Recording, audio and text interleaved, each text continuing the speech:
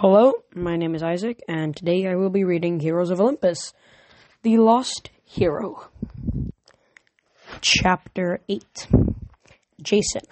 Jason and the redhead, who introduced herself as Rachel, put Piper on the couch while Annabeth rushed down to get the hall to get a medical kit. Piper was still breathing, but she wouldn't wake up. She seemed to be in some kind of coma. "We've got to heal her," Jason insisted. "There's a way, right?" Seeing her so pale, barely breathing, Jason felt a surge of protectiveness. Maybe he didn't really know her. Maybe she wasn't his girlfriend, but they'd survived the Grand Canyon together. They'd come all this way. He'd left her side for a little while, and this had happened. Chiron put his hand on her forehead and grimaced. Her mind is in a fragile state. "Rachel, what happened?"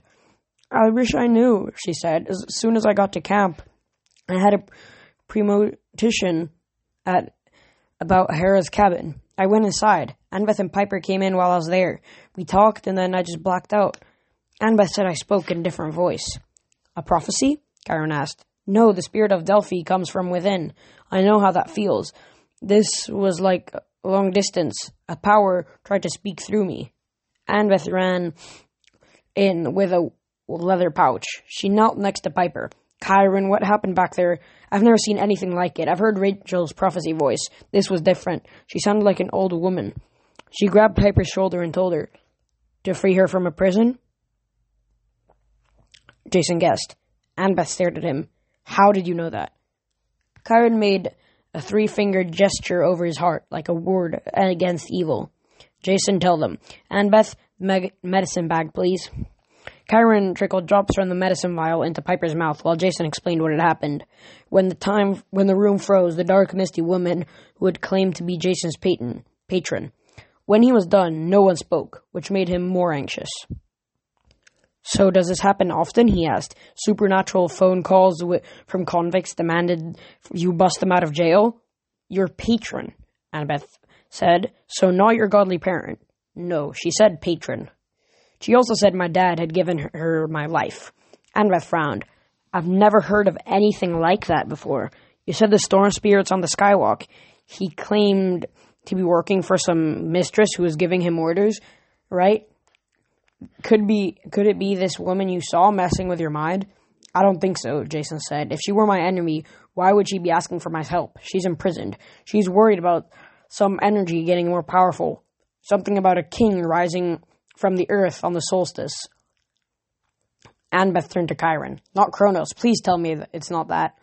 The centaur looked miserable. He held Piper's wrist, checking her pulse. At last he said, "It's not Kronos. That threat is ended." But what?" Annabeth asked. Chiron closed the medicine bag. "Piper needs rest. We should discuss this later." "Or now," Jason said. "Sir, Mr. Chiron, you told me the greatest threat was coming. The last chapter. You can't possibly mean something worse than an army of titans, right?" "Oh," Rachel said in a small voice. "Oh dear, the woman was Hera, of course. Her cabin, her voice." She showed herself to Jason at the same moment. "Hera?" Annabeth's snarl was even fiercer than Seymour's. "She took you over? She did this to Piper?" "I think Rachel's right," Annabeth said. "The woman did seem like a goddess, and she wore this, goatskin cloak. That's a symbol of Juno, isn't it?" "It is?" Annabeth scowled. "I've never heard of that." Chiron nodded reluctantly. "Of Juno, Hera's Roman aspect, in her most warlike state. The goatskin cloak was a symbol of the Roman soldier." "So Hera is imprisoned?" Rachel asked. "Who could do that to the queen of the gods?" Annabeth crossed her arms. "Well, whoever they are, maybe we should thank them. If they can shut up Hera." "Annabeth," Chiron warned.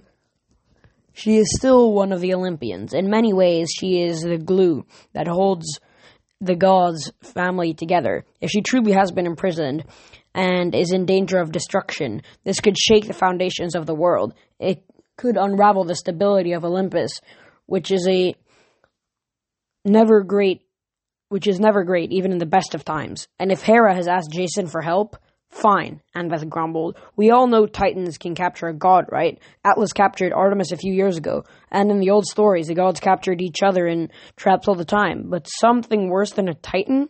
Jason looked at the leopard's head. Seymour was smacking his lips like the goddess had tasted much better than a sausage.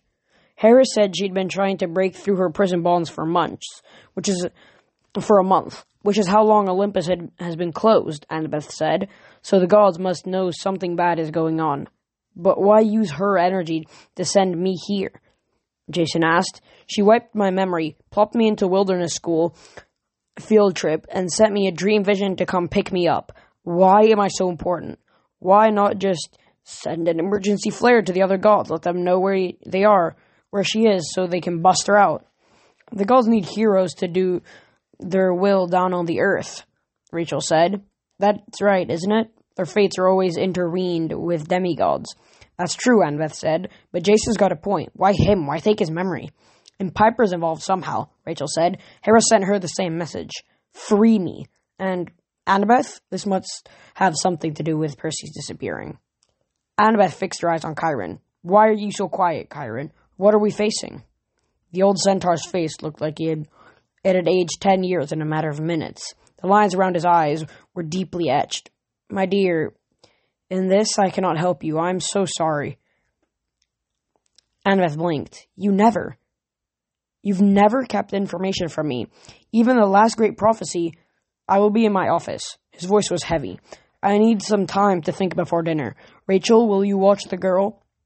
Call Argus to bring her to the infirmary if you'd like.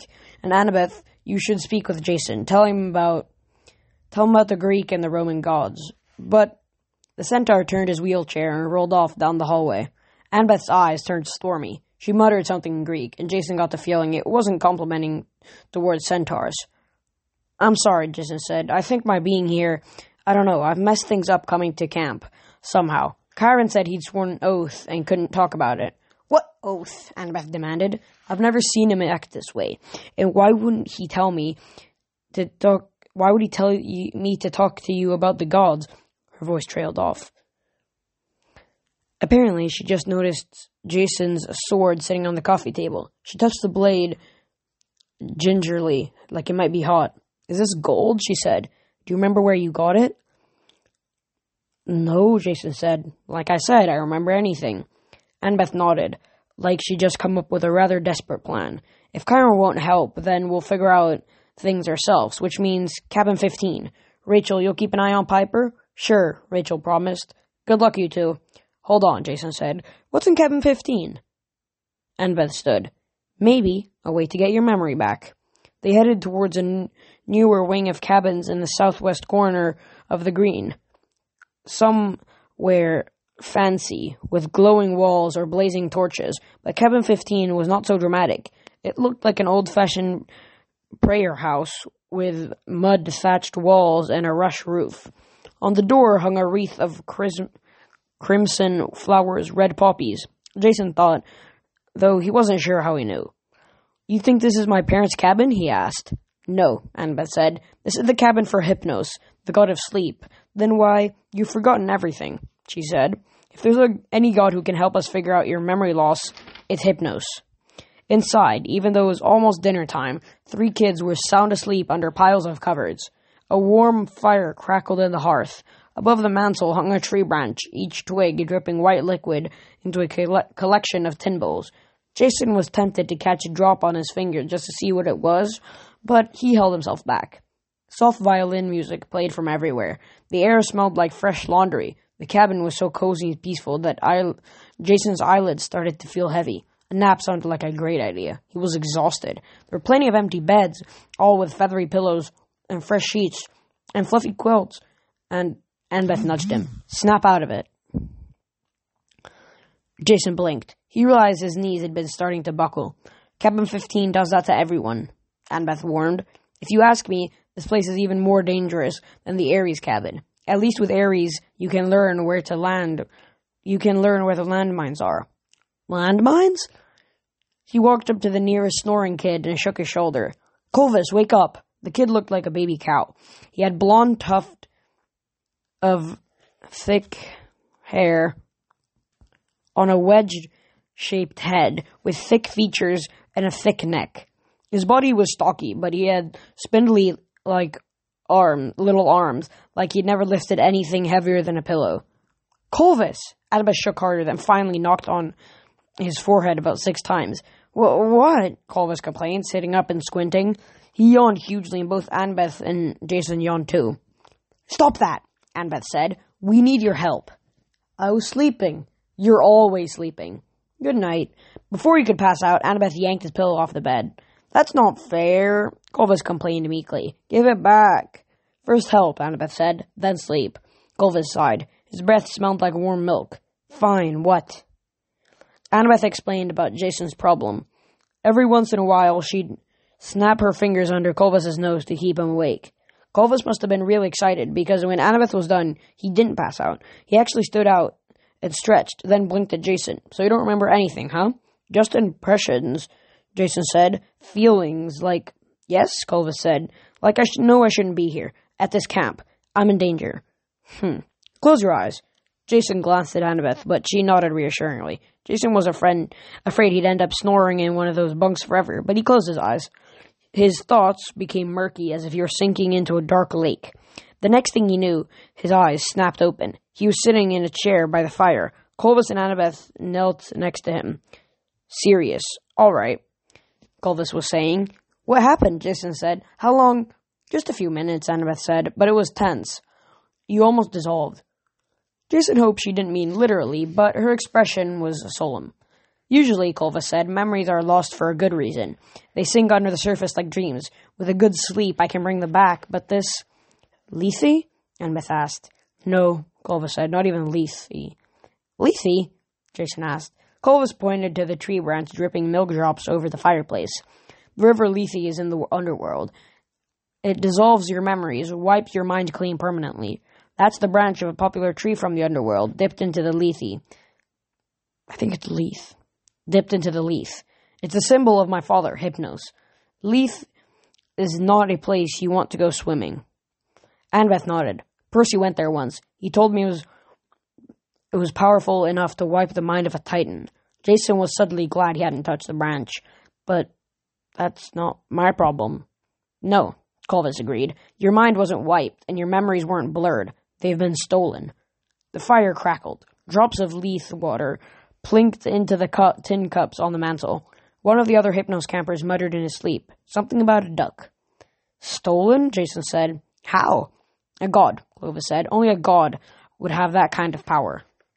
We know that, Jason said. It was Juno. But how did she do it, and why? Clovis scratched his neck. Juno? He means Hera. Annabeth said. For some reason, Jason likes the Roman names. Clovis said. What? What is it? Does that mean something? Clovis said again, and this time Jason realized he was snoring. Clovis! He yelled. What? His eyes fluttered open.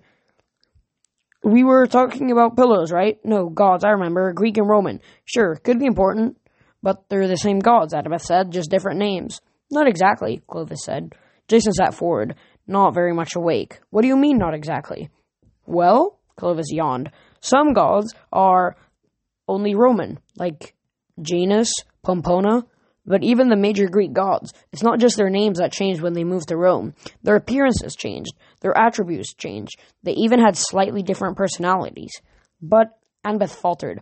Okay, so maybe people saw them differently through the centuries. That doesn't change who they are. Sure it does. Clovis began to nod off, and Jason snapped on his fingers under his nose. Coming, mother, he yelped. Yeah, I'm awake. So, personalities. The gods changed to reflect their hosts' cultures. You know that, Annabeth. These days, Zeus likes tailored suits, reality TV, and that Chinese food place on East 28th Street, right? It's not the same in Roman times, and the gods were... It was the same in Roman times, and the Roman gods were almost as long... And they were Roman as long as they were Greek, almost. It was a big empire, lasted for centuries, so of course the Roman aspects are still a big part of their character. Makes sense, Jason said. Annabeth shook their head, mystified.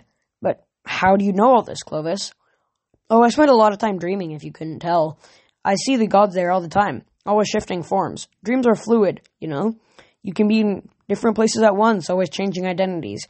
It's a lot like being a god, actually. Like recently, I dreamed about I was watching a Michael Jackson concert, and then I was on stage with Michael Jackson, and we were singing this duet, and I could not remember The words for this girl is mine. Oh man, it was so embarrassing. Clovis, Annabeth interrupted. Back to Rome?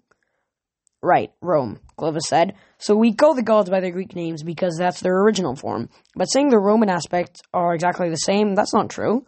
In Rome, they became more warlike. They didn't mingle with mortals as much. They were harsher, more powerful, and gods of an empire. Like the dark side of the gods, Annabeth asked. Not exactly, Clovis said. They stood for discipline, honor, strength, good things then, Jason said. For some reason, he felt the need to speak up for the Roman gods, though he wasn't sure why it mattered to him. I mean, discipline is important, right? That's what made Rome last so long. Clovis gave him a curious look. That's true, but the Romans' gods weren't very friendly. For instance, my dad, Hypnos, he didn't do much except sleep in Greek times. In Roman times, they called him Somnus. He liked killing people who didn't stay alert at their jobs. If they nodded off at the wrong time, boom, they never woke up. He killed the helmsman of Aeneas when they were sailing from Troy. That's nice, Annabeth said, but I still don't understand what this has to do with Jason. Neither do I, Clovis said, but if Hera took your memory, only she can give it back. And if I had to meet the queen of the gods, I'd hope she was in a Hera mood more than a Hera mood than a Juno mood. Can I go back to sleep now? Annabeth stared at the branch above the fire, dripping leaf water into the cups. She looked so worried, Jason wondered if she was considering to drink to forget her troubles. Then she stood and tossed Clovis's pillow. Thanks, Clovis. We'll see you at dinner. Can I get some room service? Clovis yawned and stumbled to his bunk. I feel like He collapsed with his butt in the air and his face buried in his pillow. Won't he suffocate? Jason said. He'll be fine, Annabeth confirmed, but I'm beginning to think that you are in serious trouble. And that was the end of chapter 8. I'm sorry for uploading this chapter late, but I have a lot to do. I have a lot of studying to do, and if you couldn't tell, wow, big shocker, guys. I didn't even know. I am a child. I am still in school. I do need to study. So, that's why I haven't uploaded. Hopefully, you'll be fine with it, because it's only one day late. But with that, Isaac, out.